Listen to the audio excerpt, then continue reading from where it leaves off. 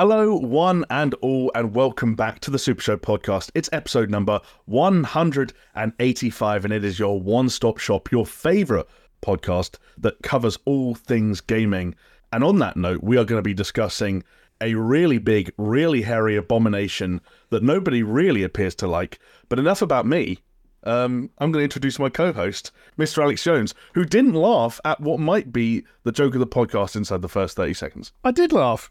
I just didn't do a... I heard nothing. This is an audio product for a good number of people, Jonesy. If they don't hear you laughing, how do they know you're laughing? I did my presenter laugh, which is where you laugh, but you don't make a sound, so you don't put off the flow of the presenter. My apologies. No, you are correct. We're going to be talking about Skull Island, The Rise of Kong, which I must admit, it wasn't even on my radar until some of our patrons were chatting about it in the Discord and saying about how terrible it looked. And then it's our lead story because it's so trash. And personally, I'm all for it because this just takes me back to the golden era of quickly made, poorly made, big licensed tie-in games that only exist because they could somehow were able to convince someone in a suit who didn't really know what they were doing to let them put the name Kong on the box. Again, it takes me back to the golden era of THQ and publishers that don't exist anymore, often for very good reasons, RIP. But that's not all we're going to be talking about, Jonesy. We're going to be talking a little bit about El Hombre Araña, which I found out prior to this podcast's beginning is Spanish for Spider-Man. We're not going to retrace too many of our steps from last week's episode, but of course, we have now played, I'm guessing, a good chunk of that game. I don't want to speak for you. Hey, he's played at least 10 minutes. I've played at least 10 hours. Between the two of us, we'll offer some opinions as well as offering a couple of news stories that have popped up over the course of that game's first week on release. And we're also going to round things out, hopefully, should we have the time, by talking about a game that probably doesn't exist, but Jonesy is going to try and convince us it does, in the form of Squadron 42, that's Star Citizen's long-awaited standalone single-player campaign. And we may be even talking about some rumours. Probably not confirmed rumours. I know Chris, if he were here, would be vigilant about that. So just rumours, but that supposedly are outlining some of the story details, plot points, maybe even gameplay details for Far Cry 7. And I thought I'd pick that one out, Jonesy, just because it sounds like that series could be going in an interesting new direction. I don't know how you feel about that. As someone who I just learned hasn't finished any of the last 4 Far Cry games, maybe that's a good thing. The last 3. Yeah, 4, 5, and 6. I haven't finished. But I'm going to throw a curveball in there. You also didn't even play the one that came out. What came out before 5 and 6?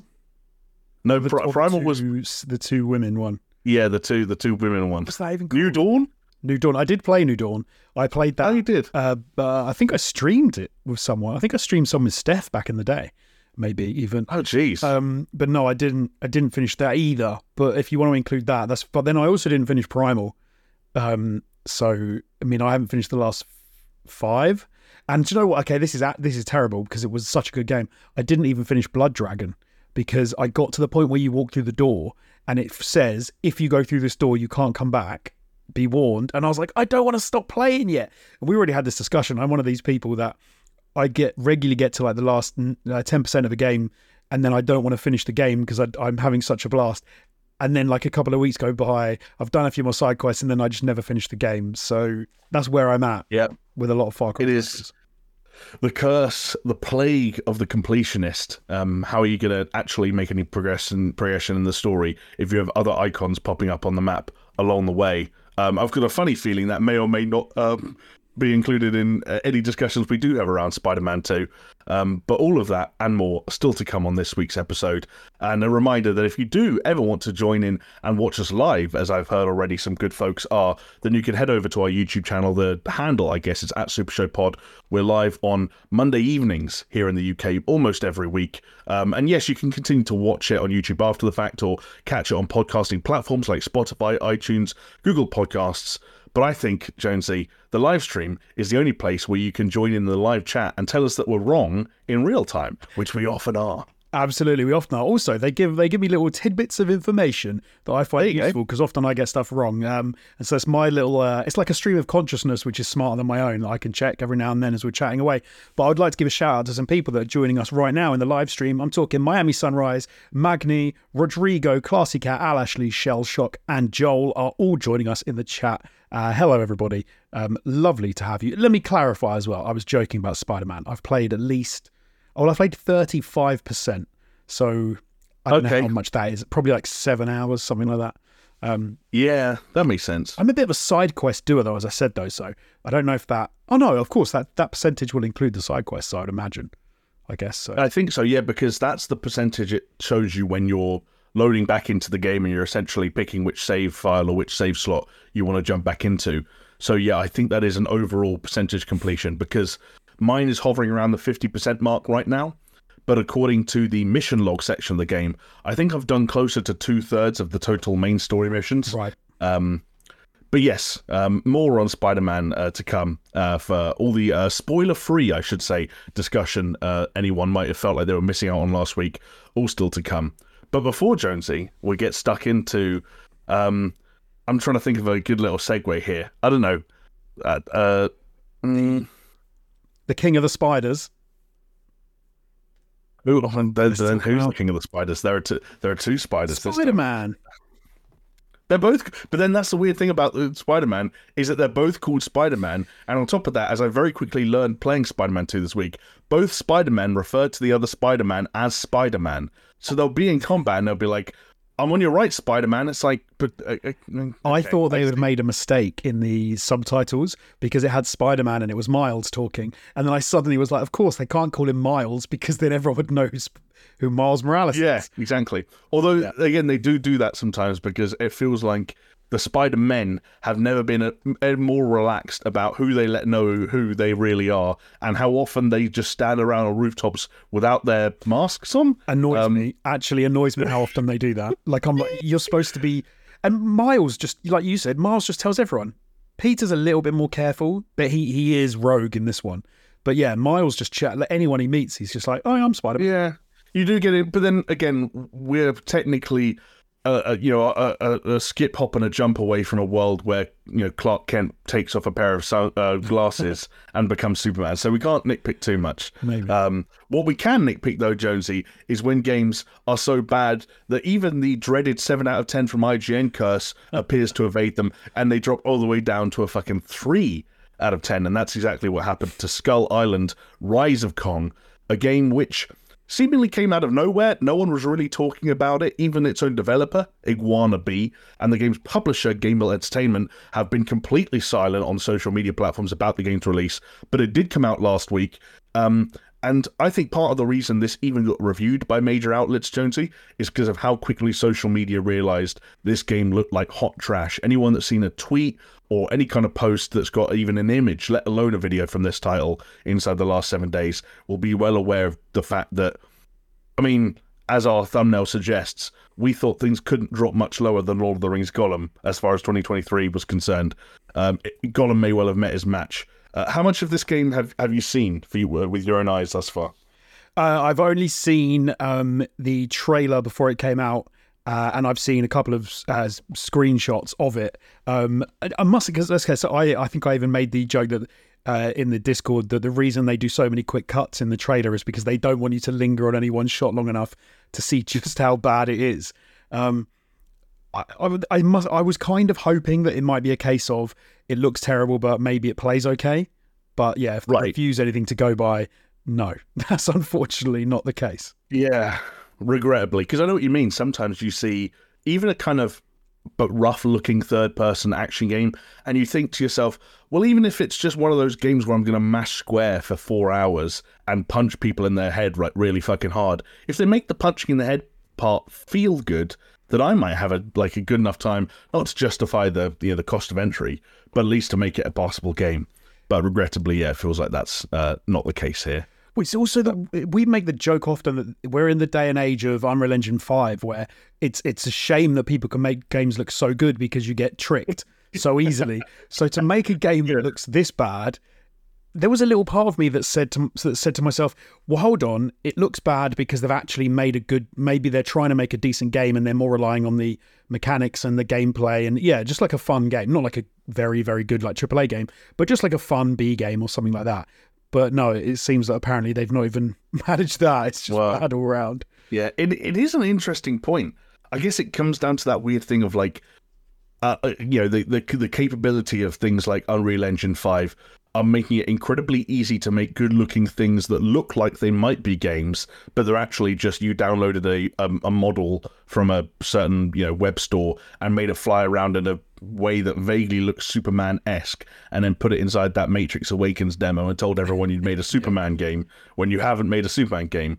When the realities of actually making a open and shut video game, a lot more complicated still. This one, as we mentioned already, came from Iguanabee. They're actually a small studio based in Chile, of all places, Jonesy. And they've developed, in the past, a party game called Head Snatchers, and also a third-person shooter called G.I. Joe Operation Blackout. So they do have some history with working with, fairly prominent IPs, fairly prominent licenses in the past. And although Rise of Kong, is priced at $40 or £35 here in the UK, it's, as we said, raising eyebrows for everything from graphics, gameplay, animations. I pulled out, as someone who hasn't played it, Jonesy, a couple of quotes from people who have. Nice. I don't know if you want to hear some specifics on what might be going wrong. Of course I do. We got. I want to know. Movement is awful, with Kong bouncing off the scenery, failing to make contact with ledges, and jumping around as though he was weightless. Combat consists of spamming a single button in the direction of an enemy and making contact with them. Again, I could think of some other games that kind of can describe, but oh well. Cutscenes are flat out bizarre and almost devoid of animations. Almost every environment Kong enters is empty, barren, and bland, and in one scene, we see the player running around for 30 seconds and seeing essentially nothing, following a sequence of jumping between rocks and inexplicably falling off them. There are also weird things where, like, cutscenes where it feels like, I don't know if the model wasn't finished or an animation wasn't finished, but some part of it gets briefly replaced by just a still image of a dinosaur, and all these horrible close-ups of Kong doing really uncomfortable looking reaction faces like he was posing for a thumbnail, which I guess he was for our purposes. But surely this is just Gollum all over again. This is, you've somehow got a license, you've realised that buying the license meant you've got no money left to make a game, and so you've done as what you can do with the time, money, and expertise you have, and then you've just hoped that the name will sell enough copies that you turn a profit. I think that's the thing.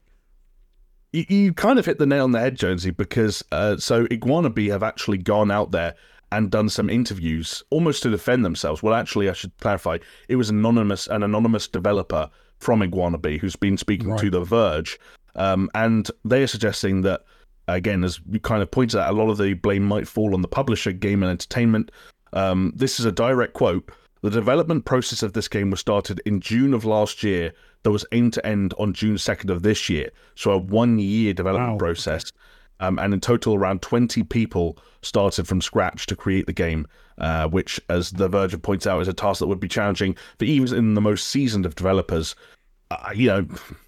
Big license or not, 20 people being given 12 months to make a game, that again, you could scale it in. The scope obviously has some impact on the extent to which it is a disaster, but that goes somewhere at least to explaining just why this went as wrong as it did.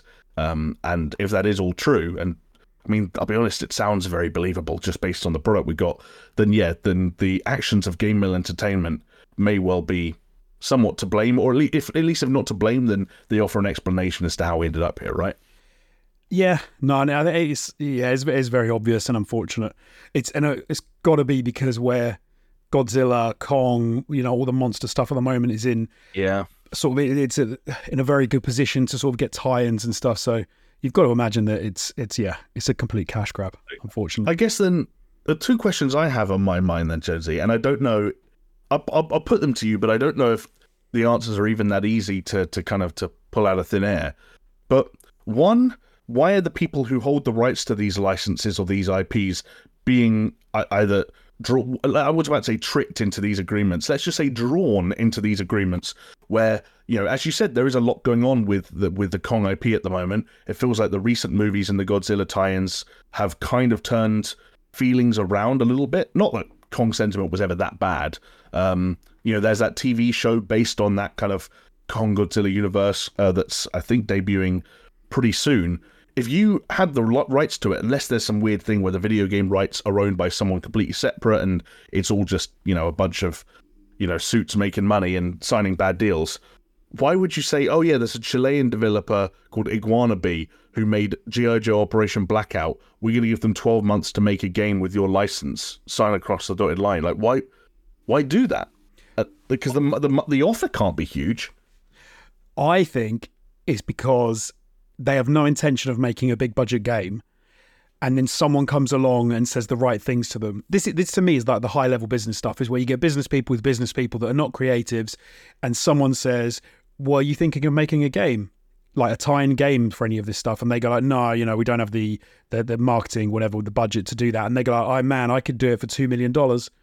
And they go, what? You couldn't? They're like, yep. How would you want it? In a year? I can do it in a year. And they go, look, we've made this game and that game. And you get someone who hasn't looked at a game since 1983, looks at G.I. Joe, the game that you've made, and says, oh, okay, the kids will love it. And in reality, I think, it's people that don't really know an industry just thinking, that sounds fine. And then I think that happens a lot, to be honest, with a lot of these tie-in things, is that it's like a second thought, or it's something in the background. It's kind of oh, sure, it's not really costing us anything. It's just part of these marketing spend. So that's what I think it probably comes down to. And maybe developers like Iguana Bee feeling forced or under some kind of pressure, giving, the nature of the industry at the moment, to agree to unrealistic things, like agree to developing games for like less money than they'd ideally like to have spent on it, for less time than they'd ideally liked, because if you're offered, let's say, a couple of $1 million, whatever it was,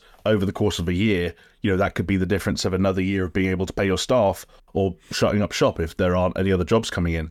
So maybe there are smaller developers who feel more pressure than ever to take these unrealistic and almost impossible deals, because it saves their studios. I don't know. Yeah, you may well find that, a lot of these cases where they do it, they use the money to finish another game that they actually wanted to, put more time and effort into. I wonder if that happens a lot, and they sort of skim some of the budget from that to keep people on, in their jobs and things. It's very possible. Be interesting to see if Iguana Bee or the people who, I was going to say the developers of Gollum aren't doing anything else, are they now? They're just publishing. But yeah, we have to see if anything else comes out of Iguana Bee in the near future.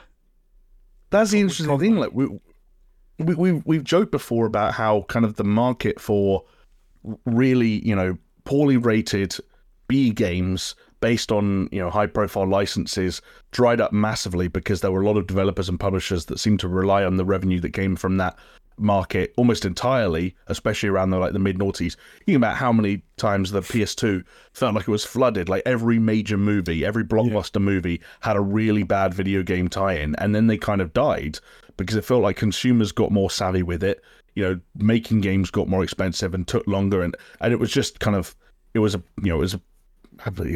basically on its last legs already, and it was waiting for something to push it over the edge, and eventually that happened, and entire publishers disappeared. It's tempting to say the more games like this that we see, that it's coming back, but then, as you pointed out, Daedalic had such a bad experience that they've gone entirely into publishing. We don't know what the future looks like for Iguana Bee and for Game Mill. There was the weird stuff with THQ Nordic, where they started to bring back some of their kind of more famous licensed sort of series, and I know they were dipping back into the SpongeBob pool for a little while there, but again, that now gets messed up with all the Embracer stuff, and I don't know what the future looks like there. So is it back, or is it people hoping it was back and it's not? Yeah, exactly. It's just a complete mess. There is a little part of me which wonders also with these sorts of things, is are they playing it almost in the way that is it Blumhouse, I think, do it, whereby you spend a very small amount of money on a lot of different things, hoping that one will hit. So in the sense of like you manage to get a big streamer who says, "Oh, look at this game. It's, it looks really jank, but it's actually kind of fun." And then you get a load of people buy a game off the back of it, and so they make they do minimum spend, but then they actually get a decent amount of return. I do wonder if sometimes that is part of the process that these publishers have when thinking about budgets for games. But then with video games, it's just not the same deal, right? Like if you just don't put the money in, you don't really get a game that gets made for a little amount of money and happens to become a cult classic, because like this, as you've said, you just get a bad game. You get a game with nothing happening, with still images instead of cutscenes. You get a game with like bad collision physics, and you can't get away with that. Like no one's going to go, yeah, but the story's fantastic. Like it's not going to happen, is it? So I know, but I'm looking at the website now for Game Mill Entertainment. I think you might be right about kind of the way in which they operate and how they kind of hedge their bets. Because when you look at what they write about themselves on the About page of their website, the first bulletproof of what they consider their quote-unquote core offering is savvy licensing. We've partnered with some of the world's biggest brands, including Nickelodeon, Disney, PGA Tour, Universal Studios, Sony, Cartoon Network, and more, turning great IP into great entertainment for console and mobile gamers worldwide. Right. But then you look at like the games they've actually made, and it's like, well, to be fair, apparently they were involved with like Nickelodeon All-Star Brawl, which I don't think people hated. Same with Cruise and Blast. But then elsewhere, there's Nerf Legends. I remember, based on like Nerf guns, the Nerf lights. So I remember that being really bad. Like American Ninja Warrior Challenge, Big Buck Hunter Arcade, Goosebumps the game. But then Big Hero 6 Battle in the Bay, like the big, that's working directly. Same with Frozen Olaf's Quest, like working directly with Disney on some massive IP. So maybe they've just got, they've got contacts, they've got a bit of a reputation, they can kind of swing these things. And there's a reason that when you go on their games page, Skull Island isn't even there, because like they can every time you make a misfire, you sweep it under the rug, and the accountants deal with it by taking it, because the other games did make enough money. Do you reckon that there's a calculation where they effectively say, put it out, like we're done with this, it's trash, put it out, because even if we sell 100 copies, at least we've made back a little bit of money? Or do you think they hope? See, you do that, because I always wonder about that. Because we talked the other week about like studios cancelling games, outright cancelling them because they're like, no, we don't want to do that. But I suppose some studios, or some publishers even, it's they're willing to take the hit. Yeah. I think live service games like Hyenas was going to be, I think that's when we were discussing it, are probably a little bit more complicated, because then you're looking at, is it a free-to-play launch? What was your budget for the marketing spend around launch? What are your server costs? What are your costs in terms of like fostering a community or doing updates? And can you really afford the bad PR of releasing a free-to-play live service game that is technically dead on day zero? Like you've already taken all the live ops people off it before it's even come out. And you at some point you just don't. Yeah, at some point just don't release it. Whereas like a technically boxed game that I think I saw on the website for Game Mill, they were boasting about their relationship with Walmart. So there are probably physical copies of Skull Island sat at Walmarts around America being picked up by parents or kids that don't have a fucking clue what they're looking at. Like, there probably is some money. Yeah, there's some money to be made there. And because here's the other thing, right? Video games can be delayed. There's no movie tie-in for Skull Island that I know of.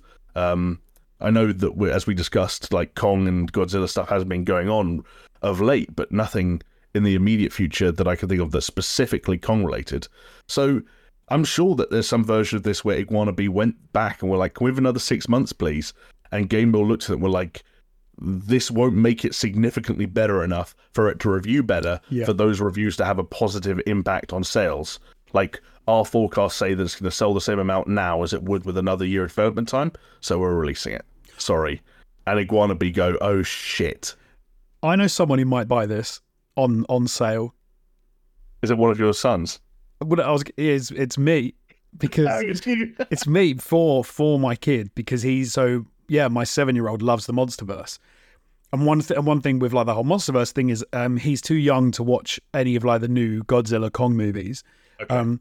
But he loves, like, he'll watch any YouTube video about Kong, Godzilla. Like he knows actually quite a scary amount about all the different iterations of like Godzilla and Kong and all that sort of stuff. And yeah, he would play this, because some of the games they play that are movie tie-ins that I've watched them play streaming through PlayStation Now are trash, like real trash. That, to be fair, probably belong in the same sort of bracket as this 3 out of 10 Kong game. And so realistically, I mean, if they played this, or if my 7-year-old played this, he'd probably have a good time. And if I could pick it up for $5.99, so like somewhere on a deal, I'd probably do it, just because I'd be like, yeah, he's going to be happy. He's not going to know any different. They play Roadblocks for crying out loud. I know, but then apparently so does everyone on the planet. I've never seen anyone physically actually play it with my own 2 eyes, but I'm told everyone does. I've played it. I've played it quite a lot. I haven't seen it with my own 2 eyes, Nancy, so we'll have your word against mine. We'll do a stream. It is... Roblox, it is the most of it anyway, seems to be the most like ground level in game development. Like they are, a lot of them are clicker games in 3D like game form. Hang on, Josie, don't make me download Roblox here. That is what they are. They're the ones my kids play a lot of the tycoon ones, where it's effectively just stand on a button and to get money, and then you can buy a dropper, which means that you get more money more quickly, and then they're just doing that. That's what it is. And then you build a base, and the base grows as you get more, as you like buy more stuff, just running over buttons, buying more stuff. And do you know what? A lot of those Roblox games are probably comparable to this Kong game, like in quality in how they play. Hey, probably. Well, I guess we'll have to watch the space if Skull Island does ever make its way down to the £5 Great British pound mark, then maybe we'll be getting an update on the podcast about how Jonesy, or rather Jonesy's extended family, have been enjoying their time with the title thus far. But I guess what Jonesy's admittance reminds us of more than anything is that there will, for as long as there are billions of people out there on planet Earth, there will always be someone stupid enough to give a significant, or not insignificant at least, amount of money to a bad cause, which brings us nicely onto our Patreon. Patreon.com is the link, patreon.com/SuperShow.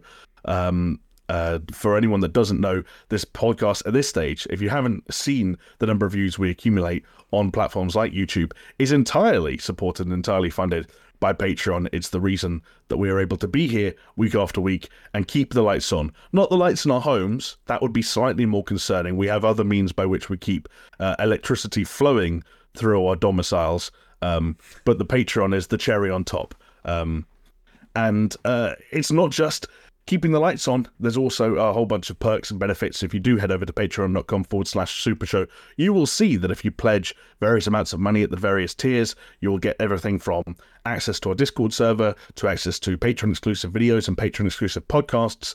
And again, as I've pointed out in the past, everything that we've made for patrons over the entirety of the last 3+ years at this point is available to you if you do head over to that link and check it out and pledge just a little bit of money. There are some names on screen right now of some fine folk that have already headed over there and done that. So a huge shout out to all of them. But I'd also like to give a personal thank you to Aaron Cameron, Athletic Gravy, Brimstone, Ice Not Rock Salt, Jesper Cam, Darl Nielsen, and Pastors Guild. And then, of course, we have the big dogs, the members of the board, Brett Z, aka Shell Shock, Geometric Potter, Hacksaw Bookread, Manuel Guerrero, and Peacewad. A huge thank you once again to each and every one of you, no matter which amount of money you're pledging, no matter if you're a past or present patron, it's all a huge help, and we thank you very much. Yeah, thank you guys, and thank you for our top, letting me know about the top news story that we were going to cover this week in the Discord, which was Skull Island, Rise of Kong. There you go. Thank you for keeping Jonesy well read and giving us something to talk about as we managed to fill what would otherwise be 2 hours of dead air every week. Although Jonesy, for as engaging as a story as that Skull Island one was, let's be honest, at the beginning of this podcast, we had a little bit of trouble weaning ourselves off the topic of discussion of Spider-Man 2. So let's not hold off anymore. You've been playing it. Based on... You said 30 to 40%, didn't you? I can't remember the exact number. Yeah, I'm about 35%, yeah. Let's say maybe 7 hours. How does that sound? That sounds about right. Yeah, probably about 7 hours. So where are you at with it in terms of your feelings? I try to be measured. So far, I think it's pretty fantastic. It's Okay. Improved on everything I wanted to improve upon Miles Morales and Spider-Man 1. It looks fantastic. The New York is very pretty. It's the fact that they've expanded now beyond Manhattan Island, and you've got some of those other places like Brooklyn, Queens, and I think is Yeah. I've actually found myself getting almost confused as to where I am, because you just zip across a bridge and then I'm like, I don't know where I am now. Where are the big skyscraper ones? And I have to like look on the map and be like, oh, because that's what I remember. So I actually jumped back into Spider-Man remastered on the PlayStation 5 literally 2 months ago, because I hadn't done, I think there was one bit of downloadable content that I hadn't quite finished, and so I did that. And so I actually felt quite familiar. So immediately jumping in, like, you've got a whole load of the stuff that you have to unlock in Spider-Man 1 is already unlocked for you here. Same with Miles Morales. You know, he's got a lot of his Venom powers. Not Venom. What do they call them? Venom powers? Scorpion No, they powers. do call his Venom. No, they do call them Venom powers. Confusingly, for a game that features Venom, Miles's powers are called Venom powers. Yes. But it's actually improved in a lot of ways upon like flow for me. I think pacing seems fantastic. The combat, the variety of enemies, I think is good.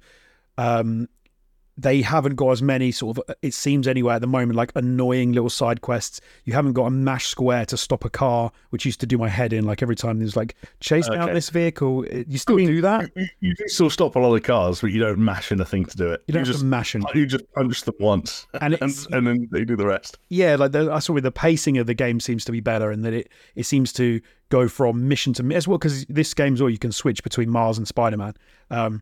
But it's not in an annoying way. And if you don't want to, you know, if you're not a completionist of side quest stuff, it does seem to flow quite nicely from character to character organically through the story. You're not like playing as Spider-Man for a really long time and then, you know, switching over to Miles. It just seems to, you sort of pop back and forth between the two as the story develops.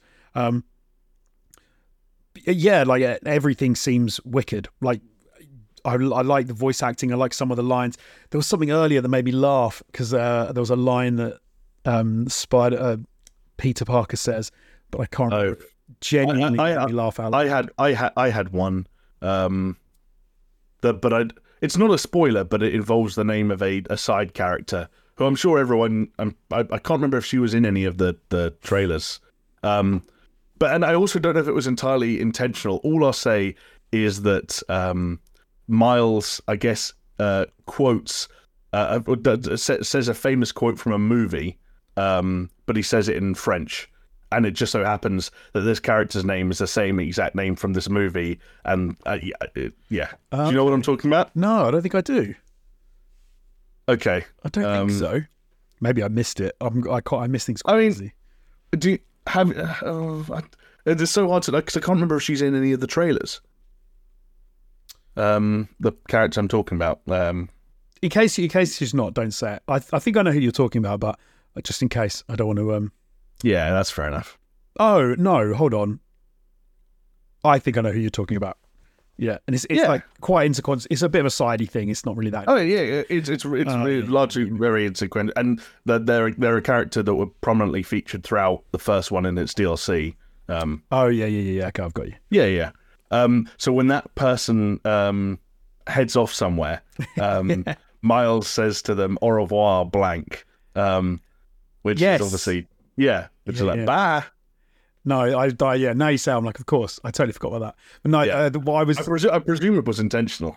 There's a bit that it's not spoilers at all, but there's a big, so I think it's when so I'm sure everyone knows at this point, but you get at some point in the game, quite early on, you get the black suit, you get infected with the symbiote as Spider-Man, and you become black suit Spider-Man, much like Spider-Man 3? Spider-Man 3, yes, sir. With Tobey Maguire. In kind of a similar way, and he gets a little bit of a change in personality, and it sort of builds slowly, but he starts to get a little bit more sassy and a little bit more aggressive in some ways. And there was a bit that genuinely made me laugh out loud, which is where a big burly dude walks up to you, and he's got a massive axe, and he's got a bear head he's wearing on his head, and he sort of walks right up to you, and he's trying to be all tough and scary, and he gets right up in your face, and Peter just stops and just whispers like, I think he says, no, I didn't know there are bears in these woods. And then he just says, I don't have any honey. And the guy just smacks him across the room. And I genuinely made me laugh out loud. I thought that was some very funny timing and a nice little line showing kind of the, how he's becoming more kind of like, I don't give a fuck. I'm going to beat the crap out of all of you. Like he just starts to get a different personality. That's the beginning of it, the transition. I will say, for anyone that hears Jonesy saying that and is worried that that's the full extent of like no, of Peter's personality, like don't worry. But, I'm at the beginning of where he's starting to get the tendrils of the symbiote starting to affect him, the power trip that he's on. Yeah. Okay. Cool. But yeah, no, I'm really enjoying it. Like I think it's improved everywhere it needed to improve. I don't know where it's going to go, and I can see why I can imagine why some people have said that maybe Insomniac didn't push the envelope enough. But at the moment, I'm even if it goes where I think it's going to go, I'm going to be very, very happy with the story. Because it's one of those things where I think you go into it with a lot of different possibilities in mind for areas that they could explore and narrative possibilities that they could, wander down. And as the game progresses and you see how they're handling certain characters and certain arcs, you're able to kind of like strike some of those things from the list. And it's arrived at the point for me now where I have a pretty good idea of where things are going, in much the same way that kind of happened with the first Spider-Man game. And, there were always question marks over Otto Octavius. But to the degree to which there was actually any real kind of uncertainty in the mix there, varied as the game progressed. Like, are they going to undermine some people's expectations, or is it actually going to be what most people are expecting? And I will say that Spider-Man 2 isn't quite as on the nose as Spider-Man 1 was in that respect. But I have my theories, and I have yet to see if all of them are right yet. But there have also been some surprises or some character arcs that I didn't expect to kind of play out in the exact way they did. Right. Even inside the first third to a half of the game's narrative, they were like, oh, okay, I didn't know that this individual was going to play that kind of a role or whatever. But I agree. I think it's a really, really, really strong game. It's kind of a tough one to talk about, right? Because like Spider-Man 2018 was really good. Miles Morales I actually thought was better. I know that not a huge amount of people agree with me on that, but I thought it was. And then you're talking about Insomniac Games, so in the middle of all of that also made Ratchet & Clank Rift Apart, which may still, up to this point, be the best-looking PlayStation 5 game on the market. They are, indisputably kind of best in class at the moment. And so as, I think it was kind of Skill Up kind of joked going into his review, you don't go into a discussion about Spider-Man 2, or even in Spider-Man 2 itself, wondering whether or not it's a good game. Instead, you're more wondering, how good is it going to be, or how much better than my expectations is it going to be? And for me, some of those questions are still being answered. But I think it's a phenomenal achievement. And there's a moment extremely early on, like first couple of minutes of the game, when the game first transitions from its opening cutscene into gameplay, where you kind of have that moment where you're like, oh, like I'm in very safe hands, for want of a better way of putting it. Like, I'm playing a game that is made by people who know exactly what they're doing, the kind of game they make it, and how they want it to sing. And almost bar none, it kind of hits every note that I think it's aiming for. There were occasional things that didn't. I don't know how you experienced this, but that didn't always click with me immediately. As someone who hasn't played a Spider-Man game since Miles Morales released, there was kind of a bit of an intimidation factor to the number of abilities you have and the way some of them are mapped out. Right. And so when you get into the kind of L1 and every single face button does something, then you get to the point where L1 and every single face button can do one of two things. R1 and every single face button can do something. Like, you're dodging some stuff, then there are other attacks that you have to dodge. There are other attacks there's now a parry system that's included in there, and all of this is communicated through the color of Spidey senses. And yes, there's a difference between the kind of the white Spidey sense and the red Spidey sense if you're going for that perfect dodge timing, as it was in the previous games. But now there's a yellow one and a blue one, and so there's a lot going on that front. And sometimes the negative impact it's had on me is not in terms of the way my gameplay has kind of panned out. I've been happy with, I've been doing fights or action sequences or set pieces and gone wow, that was awesome. Yeah. But every now and then I look at the skill tree, and I think, I don't even know whether I should even unlock that, because I'm not going to remember I can do it. Oh, yeah. Yeah, I know what you mean. So I get that's not really a knock on the game, and you do slowly kind of absorb things into your sort of roster of abilities. But I think that is one slightly odd element. And I also think the story spins its wheels for a little while. I think one of the interesting things about playing Spider-Man 2, relative to having seen all the pre-release material for the game, both the trailers and that kind of state of play demonstration that happened during the summer, is having that mind map of where you assume certain story beats take place and where they actually take place. Obviously I can't go into any specifics on that, but some things haven't happened when I thought they would, which has led to a situation where I'm like, oh, okay, the preamble to what I thought this story was going to be all about is a lot longer than I thought it was going to be. I had exactly the same thing. Okay. Yeah. But it is a little... The only thing, maybe the criticism I would have of the story, so where I'm at so far, is it seems like they've used Kraven the Hunter as kind of a way of name-checking a bunch of other characters without having to sort of fully explore them. Or even talk about them that much, which is fine. I get it. They don't need to go into all these different characters, but they reference. There's a weird bit where they reference quite a few different villains, and you get to interact with them in a way, but they're not necessarily fully in the game, which I thought was kind of like an interesting idea. I would have minded that a lot. Let me face this right. I would have minded that a lot more than I do if those characters hadn't all played a part in the first Spider-Man game. Yeah, like that's fair. You've seen them. They didn't name anyone who I was going, "Ooh, what are they going to do with that?" And then they were like, everyone they did it with was people. They were people we knew. But for me, the one of the things that kind of made me think like, "Oh, this is interesting," was because when you put together what you said about like when you first get into combat in this, you are almost at the point where you are when you leave Spider-Man 1. So you're and Miles Morales. So you have all those abilities. Some stuff's like reduced, like your focus bar. You've only got one focus bar, etc. Things like that at the beginning. But you have like nearly all of the abilities that Pete had, and that means that you're in kind of except for some of the gear wall stuff. That means that you go in there and, like you said, you feel like, oh wow, I am pretty OP straight away. I can do a lot of this aerial juggling of enemies and yanking them and stuff very early on in the game. And I wondered if people coming to it who didn't play Spider-Man 1, let's say they said, oh, I'm going to buy Spider-Man 2. I never played Spider-Man 1, but I want to, I've got a PlayStation 5. I'm going to play Spider-Man 2. I wonder if they might have found it a little bit like the learning curve a little bit high, and like getting into it a little bit quick, and almost missing out on some of those characters that are nods to the first game. But you're like, you don't.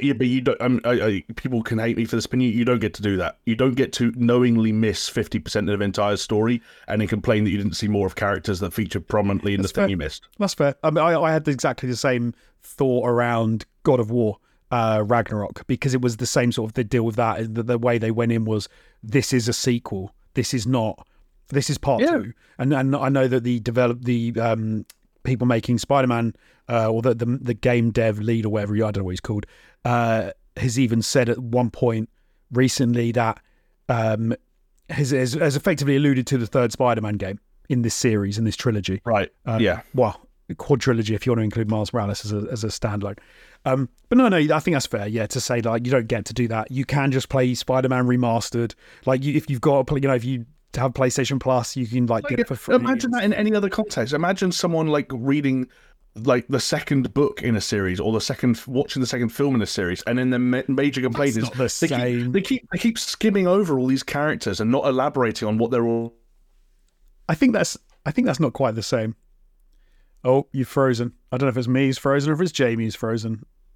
I'm back now. Oh, you're back. You're back. Yeah, I'm back. I don't feel like that's fair. When you're talking about mental. When you're talking about video games, the only difference for me is you do have a lot of people that join a generation, like a PlayStation 5, PlayStation 2, PlayStation, wherever they hop in. Nowadays, you could be talking about a game that came out 8 years ago on a different system. Don't care. All right. But I think that when you're talking about a book, there's no barrier to entry. There's no reason to not get the first entry in a series of books.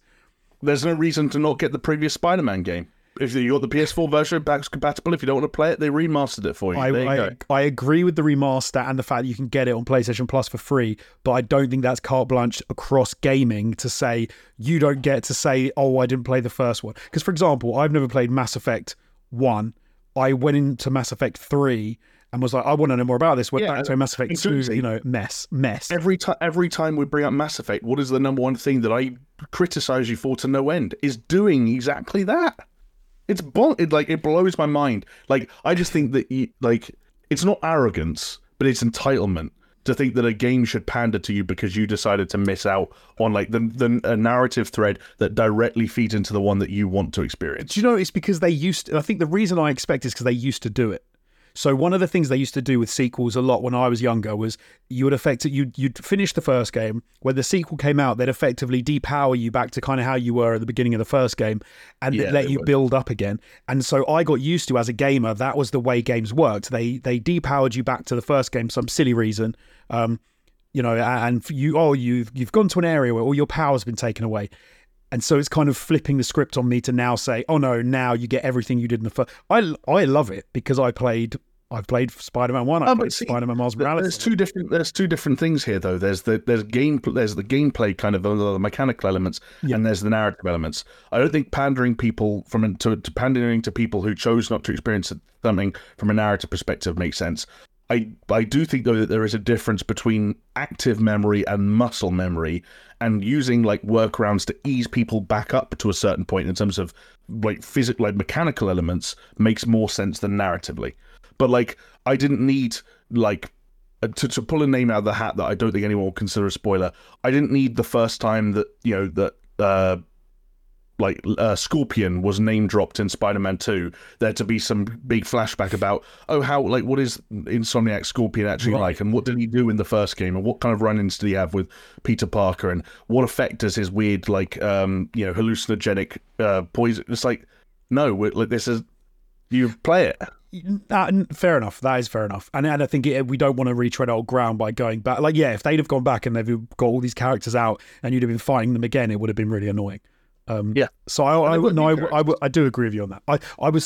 I guess in some sense it's almost like a nod to the people that have played the first one, because you're kind of name checking them, but then you sort of at the same time hope that they don't just do that without introducing anyone new, I guess. I mean, yeah. Well, no, this is not to criticize Spider-Man 2. It's a very, very good game. I will say that the jumping off point for that discussion was Craven, and I know some people, from what I understand, haven't been super hot on Craven, and I can kind of see why. Like, there are one-dimensional elements to him, but I think he's great. Like, I think I like him. Yeah, I think he's good. Yeah, it's a lot. I know this is a term that's like more often used to describe movies and TV shows because of like the physicality behind an actor's performance, but Craven is a surprisingly strong like on-screen presence, and you really like feel his presence in scenes when he's like either on camera or he's in the vicinity of other characters. Like, there is a genuinely imposing, threatening kind of layer to Craven where you almost like believe how strong he is, you believe how capable he might be. And I just think for how boring Craven sounds on a piece of paper prior to me seeing this rendition of him, I think they've handled it just about as well as you could handle a character who is basically some crazy Russian dude who lives for the thrill of the hunt. Like, when that's the full extent of it. I like him a lot more than I thought I would. I think they do a good job of building how imposing he is.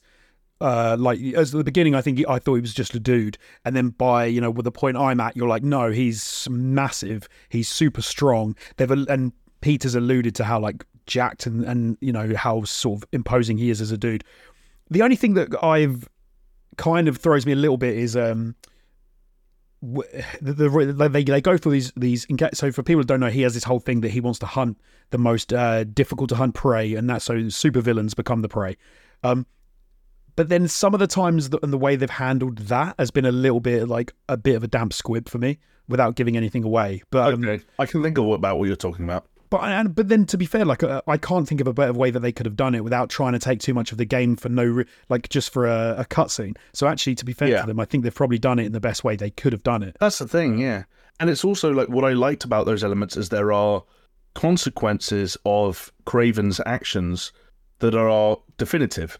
And I think sometimes one of the criticisms people have of superhero media is that they stray away from more definitive actions or more definitive narrative decisions because everything kind of needs to be carte blanche for the next story arc or the next game or whatever it is. Like, you never take a card off the table outright. And one of the things they do use Craven for, without being too, sort of indiscreet in discussing him, is that Craven takes cards off the table, and you're like, right, okay, like that. Yes. Interesting. Which to me was talking about Insomniac being brave in their decision making. I think that he's a good character to take cards off the table. Like, they've done a very good job of going, no, that's done. And you're like, oh, okay. Yeah. Fair. I didn't suppose you're going to go that hard on it. Yeah. Talking about the wider game, I've had a couple of, and to be fair, it's not really played out. I had a couple of bugs early on, which I was a little bit worried about. I've had a few as well. Because some of one of them that I had super early on was, I don't know if you class it as game breaking, because I could go back and restart the last checkpoint, but I literally, I think was fighting Sandman in the first 5 minutes. I glitched out, got stuck in an invisible wall, and then could do nothing. And I was just like, man, that sucks. This doesn't look good for the rest of the game. But luckily, I think I haven't had anything else that bad. I've had a couple of issues whereby the swinging mechanic seems to just go freak out on me for no apparent reason, but that's few and far between. It doesn't happen often. But no, apart from that, it's little annoying things like, I think Insomniac have had this before with other games whereby they're the boxes around collectibles, I would love it if they were bigger, because I'm like trying to get the hit triangle, and it's just like I've got to be in exactly the right goddamn position. And I'm like, I'll second that massively. And it's so annoying. I'm like, just make the box bigger that you can sense that I'm in the right area in, and like I don't need to be on top of it, looking in exactly the right place. Like, come on. Yeah, especially when there's a system where if a character's talking at the same time, you have to wait for them to finish talking before you press triangle, and they kind of dull the glow of the interactable kind of elements to indicate that you can't interact with them quite yet. But when you combine that with the fact that, like Jonesy said, the game can be really pedantic sometimes about where you're standing or how close or how far away even sometimes you are from certain things before you interact with them. I have at least one case where I thought an interactable item was bugged, but luckily it wasn't. I just had to wait. And just a couple of other random things, like there are some collectibles where after you do the collectible, you get kind of a voice note or voice message from someone. And one time there was like a 20-second gap between me doing a thing and me hearing that message. I had a situation where this weird sort of like staticky yellow electricity thing that certain enemies can do to the player character as a kind of a status effect. The visual element of it stayed with me into the next scene, so I was walking around in cutscenes with like this yellow sparks flying all up me. And I also had one the only other one I had, which I just had to run away from, and then because it was in the open world, was I was doing a crime, and I had to kill all these enemies, and at the end I had to destroy a turret that was on top of a truck. But I had already destroyed the turret prior, so my objective was to destroy a turret that I already destroyed, and I couldn't progress. But because it was an open world crime, I just had to run away and move on with my life. So the minor bugs with zero consequences was what I've experienced so far, but not bug free. No. We come to an interesting thing about that.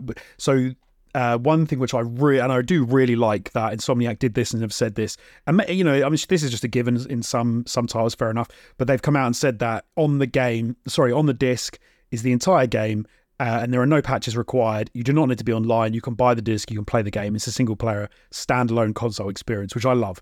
I love that. I get that doesn't work for some games. I'm not suggesting that should be every title that comes out, and like there are a couple of bugs as we've said, but you could go buy this disc, get completely cut off of the internet, and have a phenomenal time. And you're going to get a little bit frustrated with a couple of silly little bugs that I'm sure they'll patch at some point, but it's not going to cause you any issues.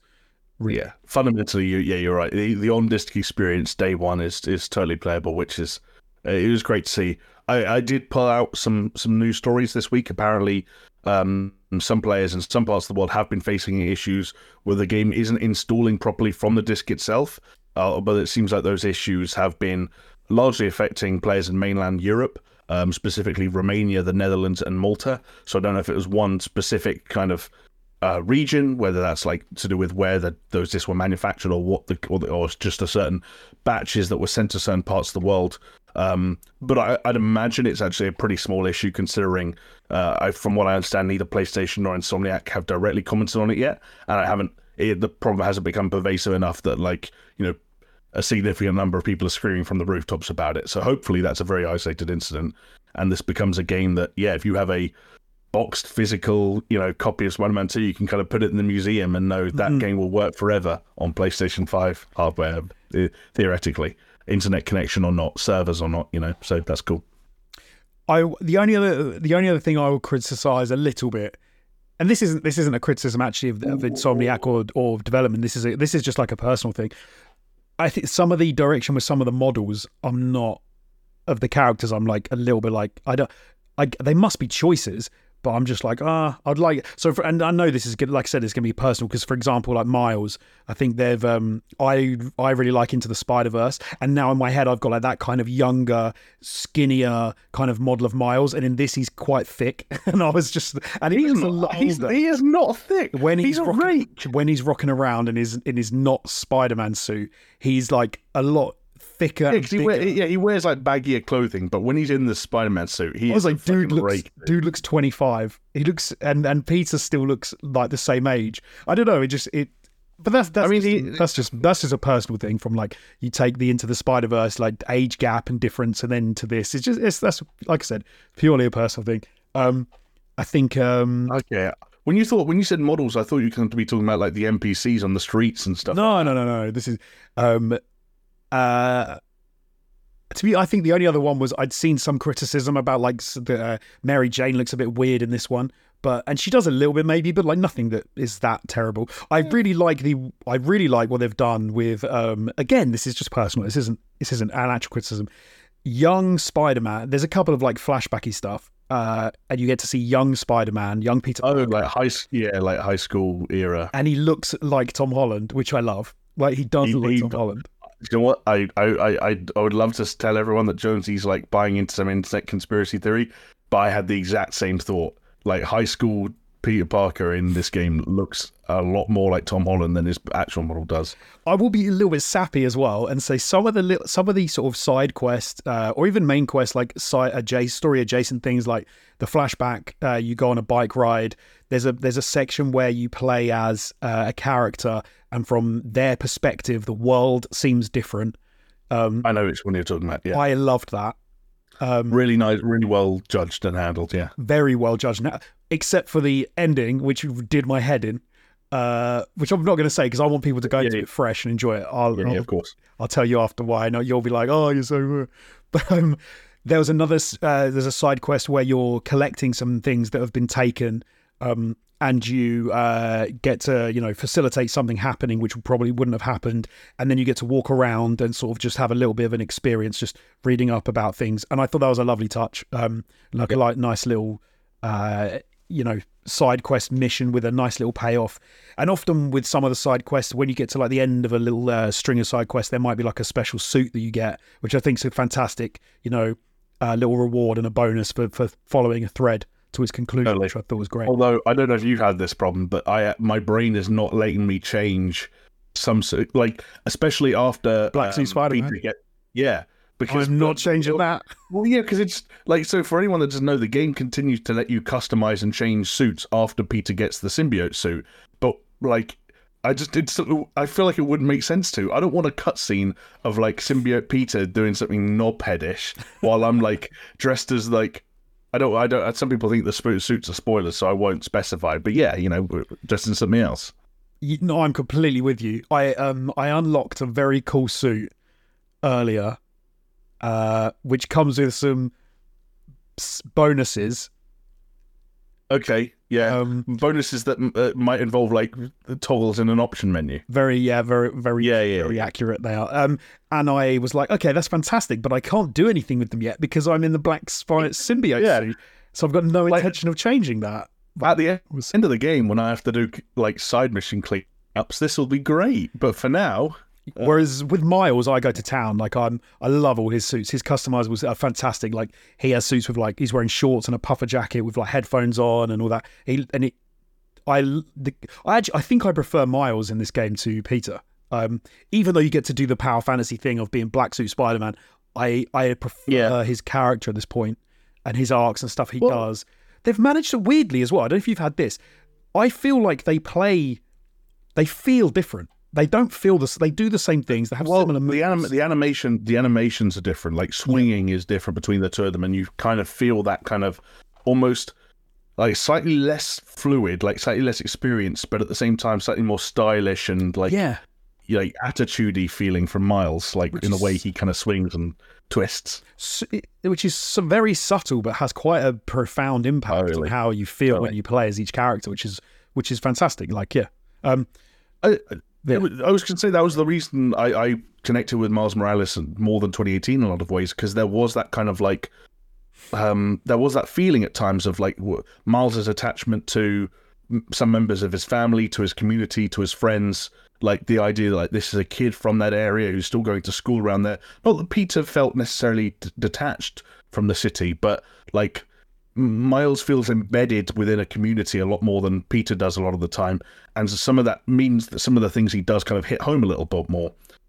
But it is interesting still that Spider-Man 2 story, as far as in the amount of it that I've played, skews towards Peter's experiences more than like Miles is there, obviously.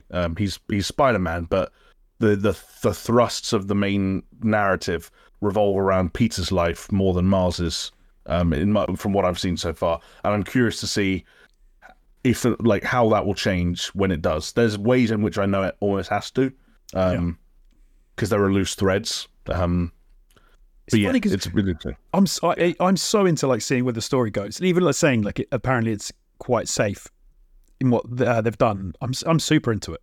Like I'm super into seeing what happens and where it goes. Yeah. Also, could I ask you? Because I know that when I told you what Skill Up said about them, you kind of thought, okay, I can kind of get behind that. Web wings, yay or nay? Love them. Yeah, they're awesome. They're fantastic. I thought they were going to be.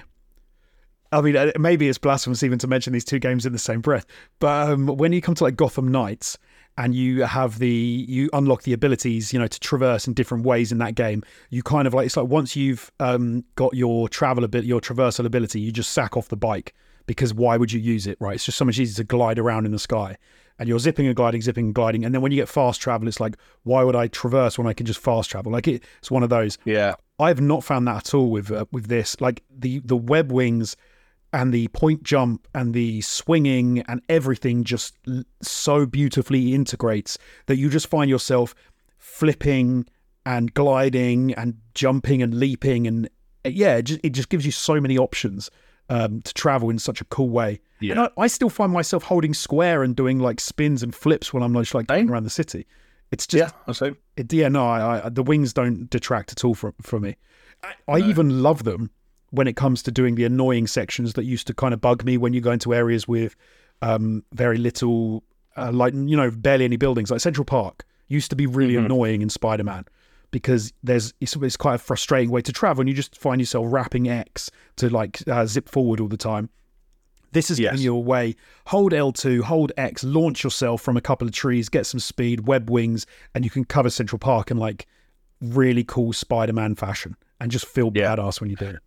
And at really high speeds. And I know like we talked about that before release, about how, Insomniac have talked about, the swing speed, potentially being limited by hard drive speed or now SSD speed, and the extent to which they can take advantage of, that. Like, again, I know some people get angry when it's brought up, but like the PlayStation 5 supposedly very bespoke solid state drive. But you do see that when you take some like the mega slingshots or whatever they're called and go directly into the web wings or catch a wind tunnel, and you're like, no, this is multiple times faster than some of the regular swinging was in the previous game. And it keeps up all the time for a game where there is a fidelity mode and a performance mode, and there's variable refresh rate support with a 40 frames a second mode and all this kind of stuff. There's ray tracing in every single mode, and you're like, I'm moving through the city at twice, 3 times the speed than I ever have before. And that's one of the things that I think that technically like never ceases to impress me, is that it's a game that has to function on both a really surprisingly minute scale to this really unbelievably macro scale, to the point where some people will, at points, I don't know if you've done this, but they will go down to the street level, they will walk across down the street, and they'll press square because Spider-Man does like finger guns and like salutes at people when you hit the attack button and you're going past NPCs. And everything has to look good, and the crowds have to be dense, and the traffic has to be dense, and you can't see too many repeating NPCs and stuff like that, and the environment has to be detailed and so on and so forth. And then in a moment's notice, you have to be able to support the person flinging themselves hundreds of miles an hour through the air, skyscrapers flying past, where every single window in that skyscraper has ray trace reflections of every single part, and the fact that it just does it all. Like, it is really quite remarkable. And every time I find something a little bit finicky, like I find like I couldn't quite jump to where I wanted to jump, or like I couldn't get to the exact ledge I wanted to, or there's some part of it where like, oh, that character model like could look better, I'm reminded that there are very few games that have to deal with like the minute and the macro in such like extremely dense and detailed ways simultaneously, with fractions of a second between the two. Like, not to name names, but you think about how much loading Starfield does relative to how little loading, how no loading Spider-Man 2 does, and that's not a comparison that's helpful because they're very different games trying to do very different things. But sometimes it is just like, I don't know what Insomniac do over there. I don't know what they feed their employees for breakfast in the morning, but it's freakish. It's not perfect, but it's really quite stunning at times. Although you say all of that, hundreds of miles an hour, super fast through the city, but sometimes it's just not fast enough to catch a van, which is quite annoying. Oh, have you frozen again? You froze for me too, but I'm back. Can you repeat what you're saying? Sorry. Yeah, I said that all been said, and how you can travel really quickly, but sometimes it's just not quite quick enough to catch a van going through the streets of New York City. No, well, it's funny because that push and pull becomes even more noticeable, hasn't it? Where you can feel like they need this chase to last this amount of time. At the 15-second mark, you're going to really quickly catch up with them because that's the amount of time they've determined that a chase needs to last. Yeah. But you can't, in the time between, Those vans are doing like 200 miles an hour around tight turns in a very built-up city. Those drivers, mate, those drivers are pretty tasting. Apart from when like you accidentally hit a wall or hit a bridge or something and fall to the ground and you're not swinging anymore, then all of a sudden that van's doing 20 miles an hour to make sure it doesn't get too far away from you. I actually chased one car and realised that it was actually just doing laps around the same block. But it was a really tight block. So I did the couple of times, I messed up and then realised, oh, hold on, it's just going exactly the same route. So I just went to where it was going to be. And then I was like, okay, now I've got it. This was like earlier on in the game, but those things are few and far between. I've realised that we haven't actually mentioned some of the sort of facts that about Spider-Man, how well it's done in the indeed this first week. Because I think the one thing that I saw today, which was I hadn't realised until I saw the headline, was that it's now the fastest selling game PlayStation Studios have ever done in 24 hours, right? Sold the most in 24 hours. Well, which is a phenomenal. They're calling it the fastest selling game in their history. What we do know is that they've sold through 2.5 million copies in the first 24 hours. That it gets a little bit muddier when you think that the last time they declared a game the fastest selling game at launch was Ragnarok. And at the time, they told us it was 5.1 million copies in its debut week. So they are using different time frames for the two as a means of like, hey, if we stop the clock now, then Spider-Man 2 is still technically selling the fastest selling PlayStation Studios game in history. But if it doesn't sell like another 2.6 million copies in the next 4 or 5 days, then it might not be as far. It depends how you rate fast. Like it's basically. But you've got to imagine, it's still very good. Yeah, there's more people who've got PlayStation 5s now than had when Ragnarok came out, and it's not exactly. But Ragnarok was cross-platform. Oh yeah, no, of course, because that's one thing to me. It's a real shame that this is not cross-platform. I would love it if more people got to play. Like end of this. There's the sympathetic part of me that's like, yes, more people should be able to play Spider-Man 2 without having to buy new hardware. There's also the unapologetic part of me that's like, I don't want to know what Spider-Man 2 looks like if Insomniac have to account for the PlayStation 4. We need, generations need to move on at some point. As Jim Ryan once famously lied, we believe in generations. But even a bit, I mean, even across Xbox, XS, across PC, it's. I do sometimes get that where I'm like, I get it, it's business. This is how games work. But at the same time, my friends who don't have a PlayStation, I'm just like, I want to say, have you played Spider-Man? And they're like, oh no, I haven't got a PlayStation. And I think games, man. But no, it's the way of the world. It's the way of the world. And there are things to be playing at the moment. It's worth noting that while Spider-Man 2 was supposedly comfortably the number one bestseller here in the UK this past week, it was Super Mario Bros. Wonder that unsurprisingly secured second place. For anyone wondering, we're talking about the UK only and physical only, because that's just about the only stats you can get on a short-term notice, on a short-term basis when it comes to actual game sales. Spider-Man 2 is reportedly the fourth biggest launch in the UK, behind Tears of the Kingdom, EA Sports FC 24, and Hogwarts Legacy. So, pretty good company to be keeping, it must be said. Yes. I don't think anything there. Hogwarts Legacy was, a kind of just, it just blew people out. It just, came storming out the gates as an unbelievably fast-selling game. EA Sports, FIFA has always been one of the best-selling games, if not the best-selling game in the UK and across all of Europe, because that's just, the popularity of football here. And in Tears of the Kingdom, to be fair, I didn't actually remember that was sold quite as well as it did, but it doesn't surprise me at all. No. But so is this on PlayStation? They're saying, because obviously, like we said, PlayStation. So this is only PlayStation 5, but are they comparing FC 24 across? FC 24 and Hogwarts Legacy would have been combined across all platforms. So in theory, Tears of the Kingdom and Spider-Man 2 are more impressive in that sense. Because the only single platform releases. Yeah, exactly. But I think that EA Sports and FC and Hogwarts Legacy are 1 and 2 in the UK at the moment. If I'm not mistaken. No, that makes sense. Like I say, across more platforms, that totally makes sense. And as you said, very good company to be keeping. Nothing to be turning your nose up at. Yeah, and Spider-Man 2 is going to continue to sell.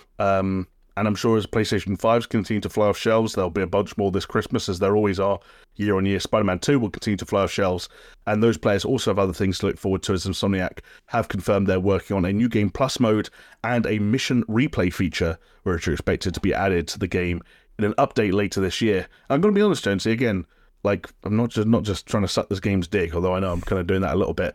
I don't usually care for something like a mission replay feature completely removed from my progression through a game's narrative. But there is this feeling sometimes, I don't know if you've had this too with Spider-Man 2, where no matter how innocuous a mission looks like when it's sat there in the mission menu or on the Friendly Neighborhood Spider-Man app, when you're looking at it, that in half an hour's time, the most outrageously over-the-top, cinematic, explosive, bombastic set piece is going to be going off. Buildings are going to be crumbling all around you. Trains are going to be flying off the tracks. Some outrageous supervillain is going to be doing this, that, or the other, and Spider-Man's just barely going to be holding it all together with one web in their hand, and you're going to go, Jesus Christ, this would be the focal point, the center point for almost any other game on the market out there, and your Spider-Man seems to do this every other mission. That has actually blown me away. How many set pieces there are, how many amazing cutscenes there are. It's one thing I did see people criticizing, and I think this was before the game came out, was use of QTEs and saying how are we still using QTEs? But I found myself thinking this game is so ram full of really cool events and really exciting things. If you didn't include the occasional QuickTime event, I'm just going to be watching it like a Kojima-style cutscene. There's nothing wrong with I'm glad I'm involved at some level with the occasional QuickTime event. I don't think that's a negative at all. And the way that they stuff this game full of, like you said, just amazing set pieces which seem to just happen all the time around loads of different things as well. The pacing, genuinely, the pacing of this game is wow. This is like a movie in the way that it's chill, big epic thing, and you're like, okay, this isn't just for the main massive story beats. It doesn't just happen 3 times in the whole game. You're going to see this again and again and again. And chuck me in a QuickTime event. Why the hell not? Absolutely. No, I couldn't agree more. I've taken that stance I can even remember that being a conversation 5 years ago around the release of the first Spider-Man game, and my feelings echo yours exactly. How else do you interact? How else do you? This is one thing I was thinking. How the one thing to have introduced here is the what do you call it? The triggers that have resistance on the PlayStation 5, like the what do they call that? There's a name for it. It's something. What are the triggers called? Whatever they are, whatever they're called.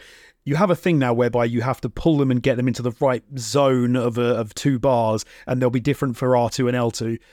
Which is a nice use of the haptics and a nice use of the resistance that the triggers offer, and it is it's different to like just hitting adaptive. Thank you.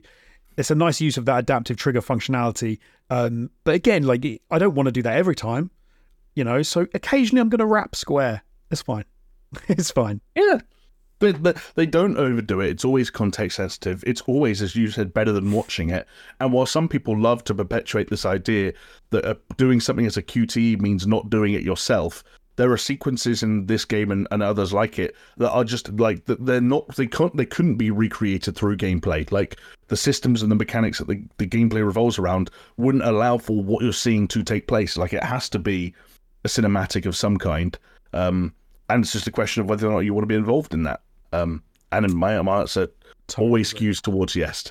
Well, Jonesy, it seems then, according to not just you and I, but most of the voices around the internet, critics and otherwise, that Spider-Man 2 has been something of a success so far, and Insomniac's track record keeps up, and their ability to continue to churn out high-quality sequels remains unquestioned. However, there are other studios, developers, publishers out there whose ability to continue to churning out high-quality sequels that either experiment with the formula in interesting ways or mix things up in interesting ways are sometimes found to be lacking.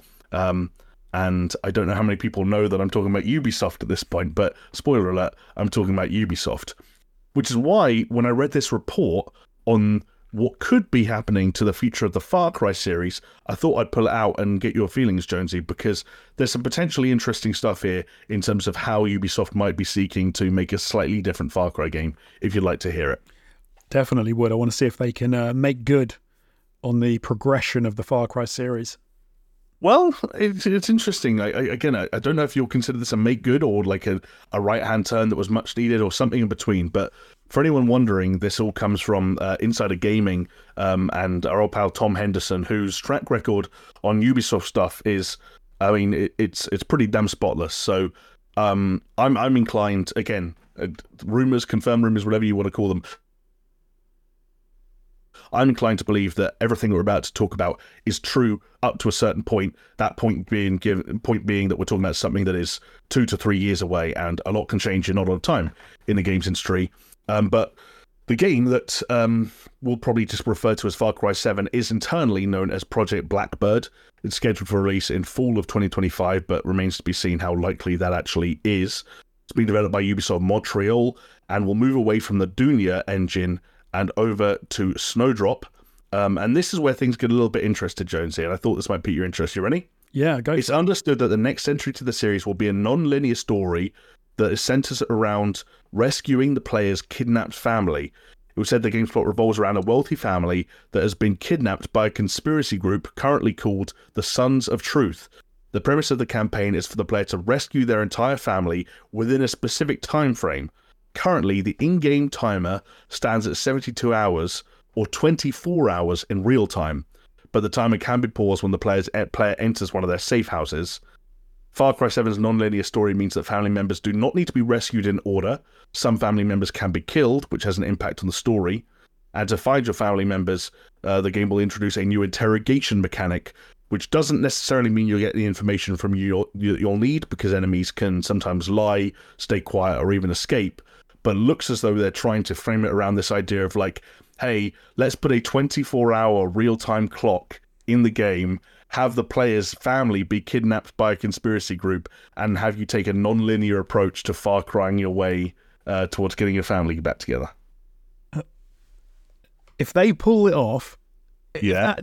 So immediately, of course, my mind goes to 24, right? Jack Bauer, okay, 24. Ooh. If they pull it off and you have like the clock, and I can imagine there's, times when it will get front and center and there'll be a sound effect, as it's counting down, that could be absolutely phenomenal. And a way to tie that into a Far Cry game completely makes sense, because, Far Cry is all about, for me anyway, is how do you go about capturing areas? How do you go about getting people? It's big and loud, and do you go in guns blazing, or do you go in quiet and stealthy and take out the alarm and then, move your way in? When you've got an actual real world timer telling you, oh no, this is counting down, that sounds like it could be so much fun. But here's the question. We were talking earlier about how you've not even finished previous Far Cry games because of your tendency to want to take the completionist approach, put off main story missions to do side stuff. If this is a game that still has side things, distractions, but there's a clock ticking the whole time, how does that fit? Does that work? It might make it much better, because I'm gonna feel compelled to follow the main story. I can imagine that where this could fall to pieces is if this game is finishable in, say, 10, 12 hours. Right. Because the problem they're going to have is they can't make, if the clock is 24 hours real time, they can't make a 20-hour game, because too many people are simply not going to finish it. Exactly for the reason you've said. So you're going to have something maybe like a 15-hour game that is going to allow people the time to realistically most people to finish it. Because if you get to the point at which you are 3 hours behind the main story and you've got an hour to go, you can't reload a save. Oh, yeah. You're done. Yeah. I was going to say, I was imagining a scenario where you were playing the game, you looked up a YouTube video of someone completing it, and you realised it took them 10 hours to get from where you are to the end of the game, and you've got 8 hours left. You just have to abandon. Sure. Or do you go, this is my time to shine? And you try and do it on speed, quicker than the YouTuber did it. I think this sounds like a fantastic idea.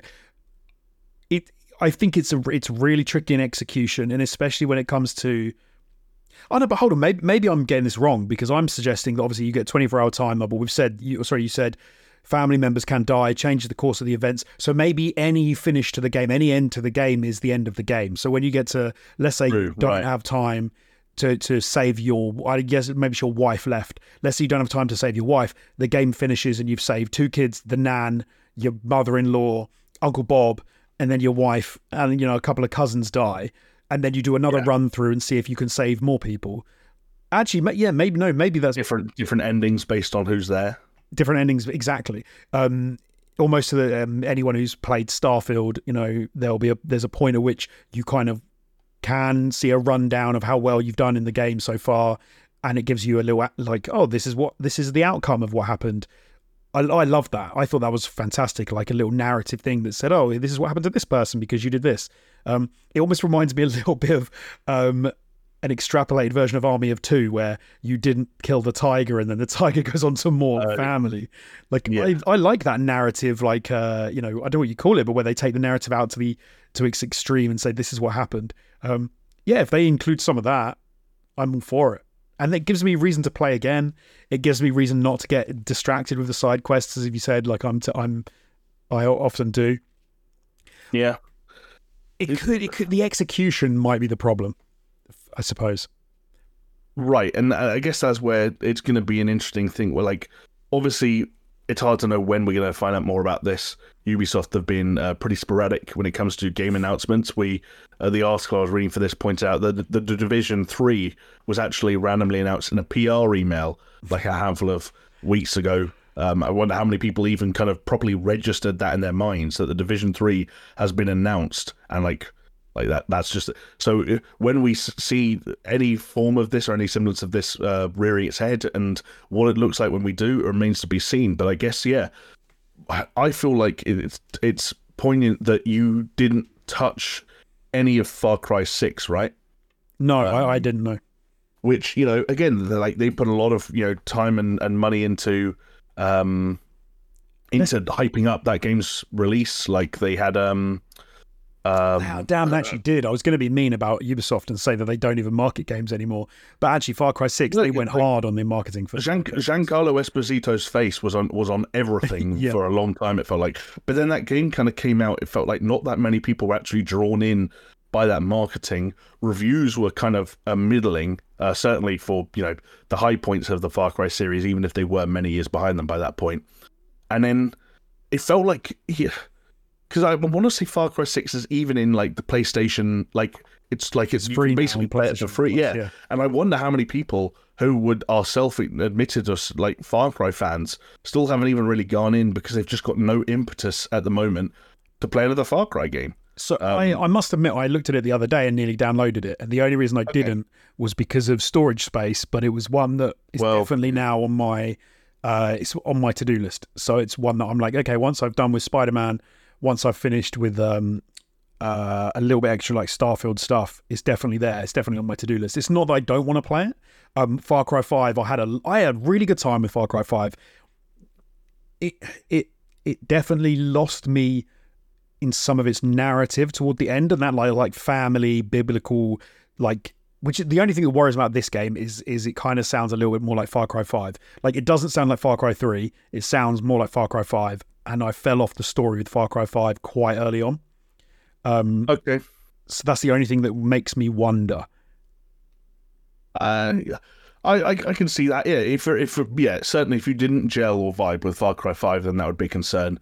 I feel like Far Cry 5 was a little bit more well received by fans than the direction, because 6 tried to get it back into that idea of like sort of a lush or like would-be paradise. But strife with civil uprising and unpleasant leader figures and extremely charismatic but thoroughly unpleasant leaders. But I kind of liked Far Cry 5's kind of almost like I wanted it to go harder, ironically, but I kind of liked the idea of this sort of like cultish family that had all these people kind of under what I hoped was a figurative spell, but I think at points became clear that it was more of a literal spell in a lot of different ways. I didn't love it to the extent that when some of those ideas came back in that New Dawn or whatever it's called, that in-between game, or when the father from Far Cry 5 was one of the people who got his own piece of DLC, I think, following Far Cry 6, the ones that focused on the villains. I was like, okay, he's not like a Vars or a Pagan Min. He was okay. But at the same time, like, if they see it as an opportunity to loop back around when it's described as a conspiracy group called the Sons of Truth, I start licking my lips because there's so much potential material there. I just know that there's a part of me that's worried that they're going to do what they did in Far Cry 5, get a little bit scared about treading on anyone's toes or stepping a little bit too closely to something or ideas or beliefs or groups or systems or individuals that, some people in their player base or targeted player base might even, adhere to or like or subscribe to or whatever the case may be. And so they don't pull the trigger on that and they kind of take the slightly softer, gentler approach. But I say, fuck it. Like, I'm with you. I'm totally with you. I think they should go harder. Like, one of the things that not worries me, but like makes me think they're not going to go hard enough is to call it something like the Sons of Truth. That sounds a bit too like wishy-washy. Like, oh, these are a weird group you would hear about online. I think they should call them like, take something out of like every day and make it sound like it could be I don't know what that would be like in the for the modern age, but yeah, call it something. The Proud Men. Just change one word. Yeah, like exactly. Take something like that. Take something out of like a current trends. But although saying that, Ubisoft have been burnt with that before, haven't they? So maybe that's why. Jesus. There probably is someone at the very top of Ubisoft who's like, I can see why you want to make this political, but don't make this political. Yes. Set it make it a fictional conspiracy group. Set it in a fictional state. Make sure there are people of all ethnicities on both sides of every argument, and just don't wade into those waters. But see, I don't want them to like pick on one group necessarily. Like, I don't think that I have no like political bent when it comes to games, but I would love it if they picked up things like if the conspiracy group, it was like flat Earth, anti-vax, like all of this sort of stuff. Like, you know, any current conspiracy theorist, like even stuff that maybe it's too soon, but even like stuff that's going on in the world at the moment, like you know, just go over all of that stuff and just put it all together and just try and, you know, like the government, the man, JFK assassination. Like I just want it to be like conspiracy theorists, like, or conspiracy theories. Just lump them all together. It doesn't have to be one family drug den, you know, using magic. It can just kind of be this all-encompassing conspiracy theory thing, I think. Because the world seems to be rammed full of them at the moment. Like you could easily do it. Yeah. And you don't even have to pick one political side. Both sides seem to be nuts with conspiracy theories these days. So you can get hard. There's crazy everywhere you look. 2023. Some people probably even see it in us. Mate, we would shill all day long if we got paid by the state. Yeah, probably. Got paid enough. If the price is right, you know. Everyone's got a number in mind. Rise of Kong is the best game ever. IGN shouldn't have given. Again, folks, we patreon.com/SuperShow. We haven't got a will shill for your product tier in there yet. But if anyone wants to recommend it's created or set the price, then you know, we're open to topics. Jonesy, in fact, has actually been doing active, unpaid shilling work for the past decade now on behalf of Cloud Imperium Games, haven't you, Jonesy? I have, and I will continue to do so forevermore. Do you know what I will say? I'm not sure how many people who are around today were there to see it at the time, but the time that you streamed Star Citizen on Twitch, which for me, and I think for many other people at the time, was the first time we just sat down and watched like a couple of hours of like, okay, this is what it means when someone says they are quote unquote playing Star Citizen that would have been 2020, I'm guessing. Fascinating to watch. Of particular interest was when I think you bought, a food or a drink item, and you went into third person to see the animation of your character drinking the can or whatever it was, and your head was missing. That bit stands out for me. Yeah, there's many things that stand out for Star Citizen. Yeah, whether it's like clipping through the side of your ship when you're going at the speed of light and losing it permanently, or you know, getting on a lift and just getting like stuck in a door, and your head disappearing. Yeah, lots of. I don't mean to play backseat game dev, Jonesy, but it sounds to me what that game might be missing is just a little bit of polish, which actually brings us nicely to the main reason we're talking about Star Citizen again today, and that's because its standalone single-player campaign, known as Squadron 42, if its name rings a bell, you'll find out why shortly, is now, quote-unquote, feature complete, according to Cloud Imperium Games. So if you're wondering why you might have heard of this title, Squadron 42 was originally announced for release in 2014, but has been delayed multiple times. A beta release was scheduled at one point for mid-2020, before that too was delayed, and then later in 2020, Jonesy's old pal Chris Roberts admitted that the game was still a way off from the beta phase. I don't know if we're now entering a phase that they're calling beta, but we are now obviously over 3 years on from even that point, and Squadron 42 has reared its head again during this year's CitizenCon, along with a development video, and it is being described as being in the polish phase. Got a quote here, which means extra emphasis on ensuring that things feel fun. I'm not much of an expert when it comes to making video games, but apparently them being fun is of some importance to some players. The studio is working on a number of features, including AI, narrative, and cinematics, and while there was no mention of a release window, quote, "When we have the locked release date, you will be the first to know," Robert said. And then another great quote that I know Jonesy's a big fan of, "The polish phase can take some time." So, yeah, 9 years past original release date, 11 years past announcement date when they actually started making the thing, and now they've said they've entered polish phase, which can take some time. I've got. Well, I was because I have to ask. Like, for as much as I like to dunk on you for your experiences with Star Citizen and how you've kind of backed it, both, you know, sort of like just casually, but also at times even financially. You know, let's put it all. I have done, mate. I already own Squadron 42. Well, there you go. So you're better positioned than anyone else I know personally to separate the wheat from the chaff when it comes to the stuff that comes out of Chris Roberts' mouth. Does any of this move the needle for you at all, or do you think we're getting close to something here? Are we getting close to something here? I don't think this suggests to me that it's coming any quicker than it was. Okay. But one thing that does make a difference, and I do think this is the important part for me.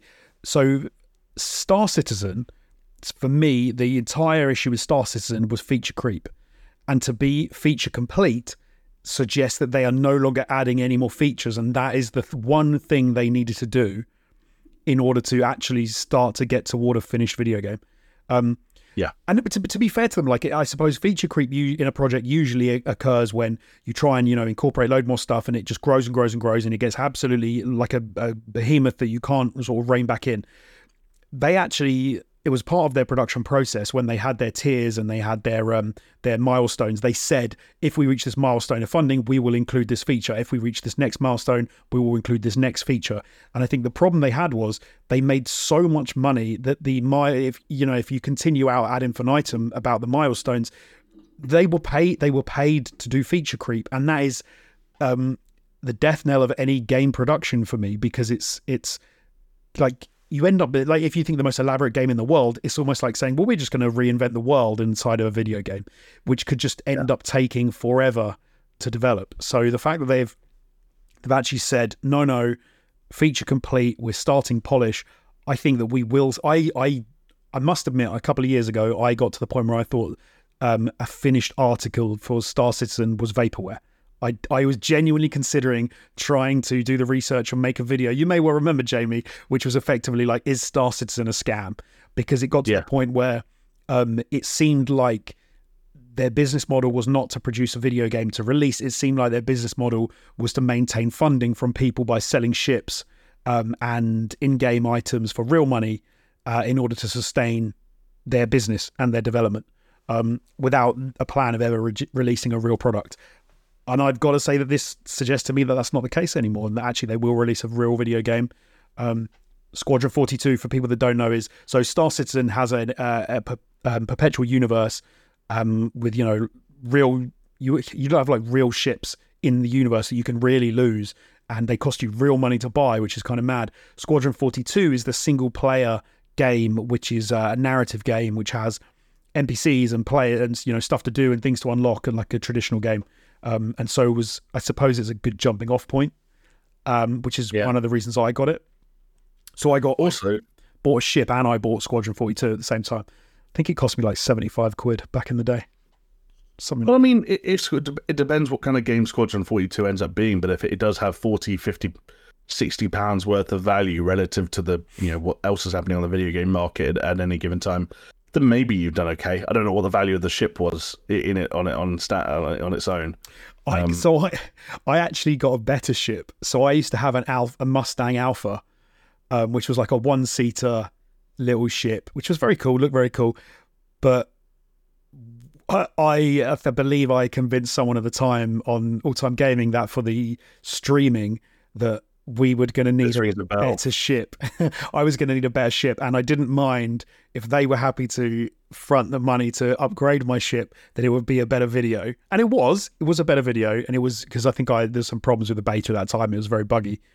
And so I've got a better ship because of the powers that be at All Time Gaming. Yeah. Do you remember when we did that for GTA Online, when they added the casino to the game, and we convinced our bosses that we needed like 100 quid's worth of shark cards each to have in-game money to do in-game gambling so that we could stream ourselves going to the casino and being high rollers. Oh, it was beautiful. Yeah. But so I didn't even answer your question. I'll very, very briefly say, so you said, is it fun? Star Citizen's not about being fun. Star Citizen, if it works as intended, and as I think it might do one day, is all about being a phenomenal achievement of sci-fi, like space sim. Like, persistent real-time, like space travel and dogfighting and cargo transporting and... Everything people complained that wasn't in Starfield, because if it was in Starfield, it would have been unplayable. They are putting in Star Citizen, but but it's because you're not playing it to get through a game in 30 hours. You're playing it because you're going to take 20 hours of real time to travel from one point to another, and like in fun, and it's everything's simulated and it's phenomenal. And you can travel somewhere and get out of your ship and float around and get in someone else's ship when they don't realize and steal it. You can work on another person's ship because you haven't got one of your own as like a gunner. You can live out the life of a jobbing turret operator on a big frigate like that, which is, no one wants that on an Xbox because it would be boring. Yes. But thousands of people want it on a PC when they can sit and live out that mini fantasy of like hopping into their job after their job. Yeah, but it must be noted that fantasy still remains a fantasy for as long as the focus on this sort of update and the thing that is now being described as feature complete is Squadron 42, right? Which is a standalone single-player experience that Cloud Imperium are calling a cinematic story-driven campaign. And I do just want to say, because this kind of blows my mind every time I'm reminded of it, the purported cast of Squadron 42, assuming they all can make the cut and that like nothing weird has changed in the decade since they filmed their roles, includes Gary Oldman, Mark Hamill, Gillian Anderson, Mark Strong, Liam Cunningham, Andy Serkis, John Rhys-Davies, Jack Houston, Eleanor Tomlinson, Harry Treadway, Sophie Wu, Damson Idris, Eric Wareheim of Tim and Eric fame, Rona Mitra, Henry Cavill, and Ben Mendelsohn, which in terms of just Hollywood level talent is probably the most significant cast ever assembled for a single video game. I'm trying to think of something that rivals it, and there's not much that comes to mind. Like COD manage one or two big names, like that's the thing. Yeah, that's about it. Like this was. I remember back in the day when they originally said, I think it was Gary Oldman and Mark Hamill were going to be in it, and I was blown away. I was like, wow, this is phenomenal. This is phenomenal. Like, Squadron 42 is going to be amazing. And then, they just added to that list over time. And but they had so much money, though. It's not that surprising, get some decent faces in there, get some decent voice actors. They're very lucky, in the amount of time it's been, that they haven't had any of the major cast cancelled for like any really bad reasons. Because I imagine that would be pretty bad for a game of this scope if you suddenly had to take out like a main character. Or maybe not. Maybe you just like dub them and change the face a little bit. Yeah. That's fine. But yeah. There's even people in there where it's like, I don't know exactly when I don't know when Ben Mendelsohn filmed his roles, whatever his role in Squadron 42 is, but I bet he wasn't a part of both the Star Wars universe and the Marvel Cinematic Universe when he did. So there's a lot of people whose careers have, changed drastically for the better, in the time since this happened. So I guess that's just another benefit of. It'll be so nice if they do a release date, the game comes out, and it's phenomenal. Like, that is what I really hope for them. It'll not so that Star Citizen fans can rub it in people's faces, not so that people that go to CitizenCon every year or watch it online can say, "Ha, I told you." Like, I think we're so far past that. Like, it's been ridiculous to this point how long it's taken to produce. Like, if you tried to "I told you so" me over Star Citizen, I'd just laugh and go, "All right, mate, whatever helps you sleep at night about the £200 ships you bought." Like, Chris Roberts he's such a weird thing now that he's in this video that they put on YouTube about, the and 25 minutes of gameplay from, I think it's all from Squadron 42. He actually says that they're gonna make it's gonna be this generation's Wing 42. Wing Commander. But they're now so in time, they're so temporally separated from when Wing Commander came out, that this is going to becomes completely irrelevant. Like, people are going to go, "What are you talking about?" Like, Wing Commander, which is a game obviously Chris Roberts worked on donkeys years ago now. It becomes a bizarre comparison almost, because it's just taken this game so long to be made. Maybe that's it. Maybe that's good. Maybe we should all be grateful that it's forced to come out. There's no publishers making them do it quicker and all this. But still, I think there are more disaster stories out of games with obscenely long development times than there are success stories, which isn't me trying to, start digging the grave for Squadron 42 too early, but it's like, you also got to think about, like, whilst I'm sure their primary targeted platform has always been PCs, you also even got to think about, like, generational shifts are not great for development. Like, right. engine shifts are not great for long-term development. Like when a game is in development for like 11, 12 years, a lot happens in that time, and keeping up, even just the standard, like the expectations of players shifts a little bit more year on year on year. And every time you slip, that's another degree of like player expectations that you have to keep up with. So it's going to be a tough one for them. But if the end result of all of this and all the jokes and all the laughter is that a solid story-driven standalone campaign with that cast comes out and is at least halfway good, then that'll be great. I'd place a good Squadron 42 game. Why not? Yeah. And they could use the cash injection for all the people that haven't yet bought it, I would imagine. I don't think they do need the guy. In fact, I think Squadron 42 should probably be free. That seems the most fair way of going. No, I'm joking. If I had to do the most annoying thing in the world and ask you for a predicted release date and Metacritic score for Squadron 42, or release year and Metacritic score for Squadron 42, I'm gonna say 20. Oh, I'm tempted to say 2026. Okay. Maybe beginning of 2026. I think it's going to be like 2.5 years. Yeah, that sounds like a polished phrase to me. Which is a long answer. I know that is a ridiculously long time, but I have to. They said it can take a long time when you've got such. You've got to imagine it's like such a big game because it has the mechanics and it has the the gubbins of Star Citizen, the persistent universe. Like it's set in that. It's not like it's a different thing. It's still set in all of that. So there's a hell of a lot to make sure is working. There's a hell of a lot of systems, of RPG systems, of physics systems to get right. I'm excited. I'm also not hopeful that it's going to be anytime soon. Yeah, let's say 2026, beginning of. Okay.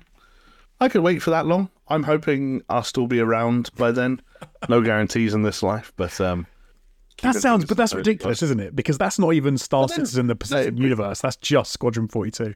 No, but at the same time, you're holding them accountable for the standards they have set for themselves over the past 11 years, which is that things seem to take them a lot longer than it takes anyone else. And, whilst, yes, the goalposts have moved a lot, for most of what Cloud Imperium Games have been working on and touching, Squadron 42 isn't one of those things. Yes, it's been caught in the crossfire, but Squadron 42 has always been a standalone product. And yes, you can feature creep on that front massively, and a lot of games do, but not to the same degree as I'm sure Star Citizen proper has experienced. You've got to imagine this is more of a case of, even as CIG have grown over the years, large number of employees, offices around the world, there's still going to have to be a priority chain in terms of what they're working on, and it's not hard to imagine a world where the priority became Star Citizen over Squadron 42. And until at such a time where it made sense to kind of maybe get a bigger subunit together to say, hey, go back to Squadron 42, pick up where we left off and like make it something appropriate for modern audiences. The only problem was they had that conversation in 2019. Whoops. Can I make another prediction, which is gonna, of course, which I hope doesn't come true.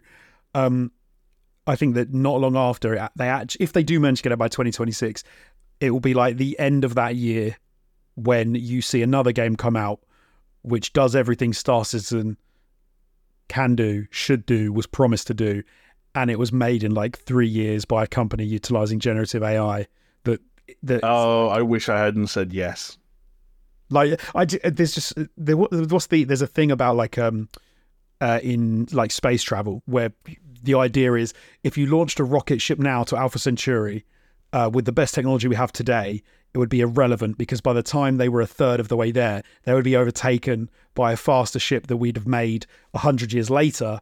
But the technology is so much better. But then there would be no point in launching that ship because a third of the way into that one's journey, it would be overtaken by a better ship. And I worry that Star Citizen's development has been so long that they're just going to get leapfrogged by someone else, in a much quicker fashion. I mean, again, that is what tends to happen with games with extremely long development cycles. Like they can't keep up because the video game goalposts are moving all the time. Like we go back to the top of the podcast and talking about Insomniac Games, and like maybe one of the reasons they seem to be able to always be at the cutting edge, technically speaking, is because they actually have such a tight schedule and such quick turnarounds. And maybe when you're releasing a game every year or two, you are always on the cutting edge. And it's the second you fall behind and you're chasing, the current sort of standards, the things become a lot trickier. We'll find out in 2026. I tell you what I need to do now is I need to reinstall Star Citizen and see where they're at the moment, because you can play it now. You can play the persistent universe in, I don't know what they're in, alpha or pre-alpha or something, and you can jump into it. But like every time I did that before, like every year I'd be like, oh, I'll hop back in. It was basically the same, which was kind of annoying. And then occasionally they would do like a big update, and it would be very different. But generally, it was pretty much the same year to year. I'm going to suggest, or at least remind you, that there are a not insignificant number of games being released every single week at the moment that all deserve your time and attention, and most importantly, your money, a lot more than anything that Cloud Imperium Games have released thus far. But at the same time, if we're sat here next week and you've fallen off Spider-Man because Star Citizen re-entered your life, that would actually be quite entertaining for the sake of a podcast, because I would get quite angry. So it shouldn't be that long that a game's in like early access or whatever you want to call it. I bought a HOTAS that I now don't know where it is. Literally, I don't even know if it's in my house anymore. It's somewhere. It's probably packed in a box in a cupboard. Did you not bust it out for Flight Sim? Yeah, but that was 2 years ago. 3, I think. 3 years ago. Well, there you go. So now I don't know. I don't even know. Actually, I might be pulling that out of my arse. I've got no idea when Microsoft Flight Simulator came out. But yeah, so I'll have to find that again to give a Star Citizen a blast. I feel like they're not the kind of thing that just disappear. You'll find it. It'll be in a box. You just need to remember where to look. Yeah, exactly. Yeah. All right. Well, we've got a couple of really interesting story threads here. Will Jonesy reinstall Star Citizen?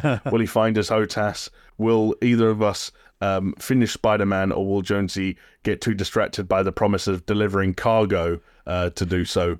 All these questions and more will have to be answered in next week's episode of the SuperShow podcast. Jonesy, thank you so much for joining me as we recapped the past week in gaming. Thank you, mate. Thank you very much for doing a wonderful job hosting. Thank you to everyone who was chatting along while we were going in stream on YouTube. Yeah, thank you. And a reminder, if you want to join those fine folks who have been watching the live stream and chatting alongside with us, then you can do so by heading over to our YouTube channel. We're live every Monday evening UK time, and as always, if you miss that, you can do what you might be doing now, watching the video on YouTube after the fact or listening on podcasting platforms. And I will remind you once again that link for our Patreon, patreon.com/SuperShow. A huge thank you once again to everyone who has already got over there and pledged. And with that, we will say thank you so much for watching, thank you so much for listening, and we'll see you back here, same place, same time next week. Until then, I hope your life is great. Goodbye. See ya.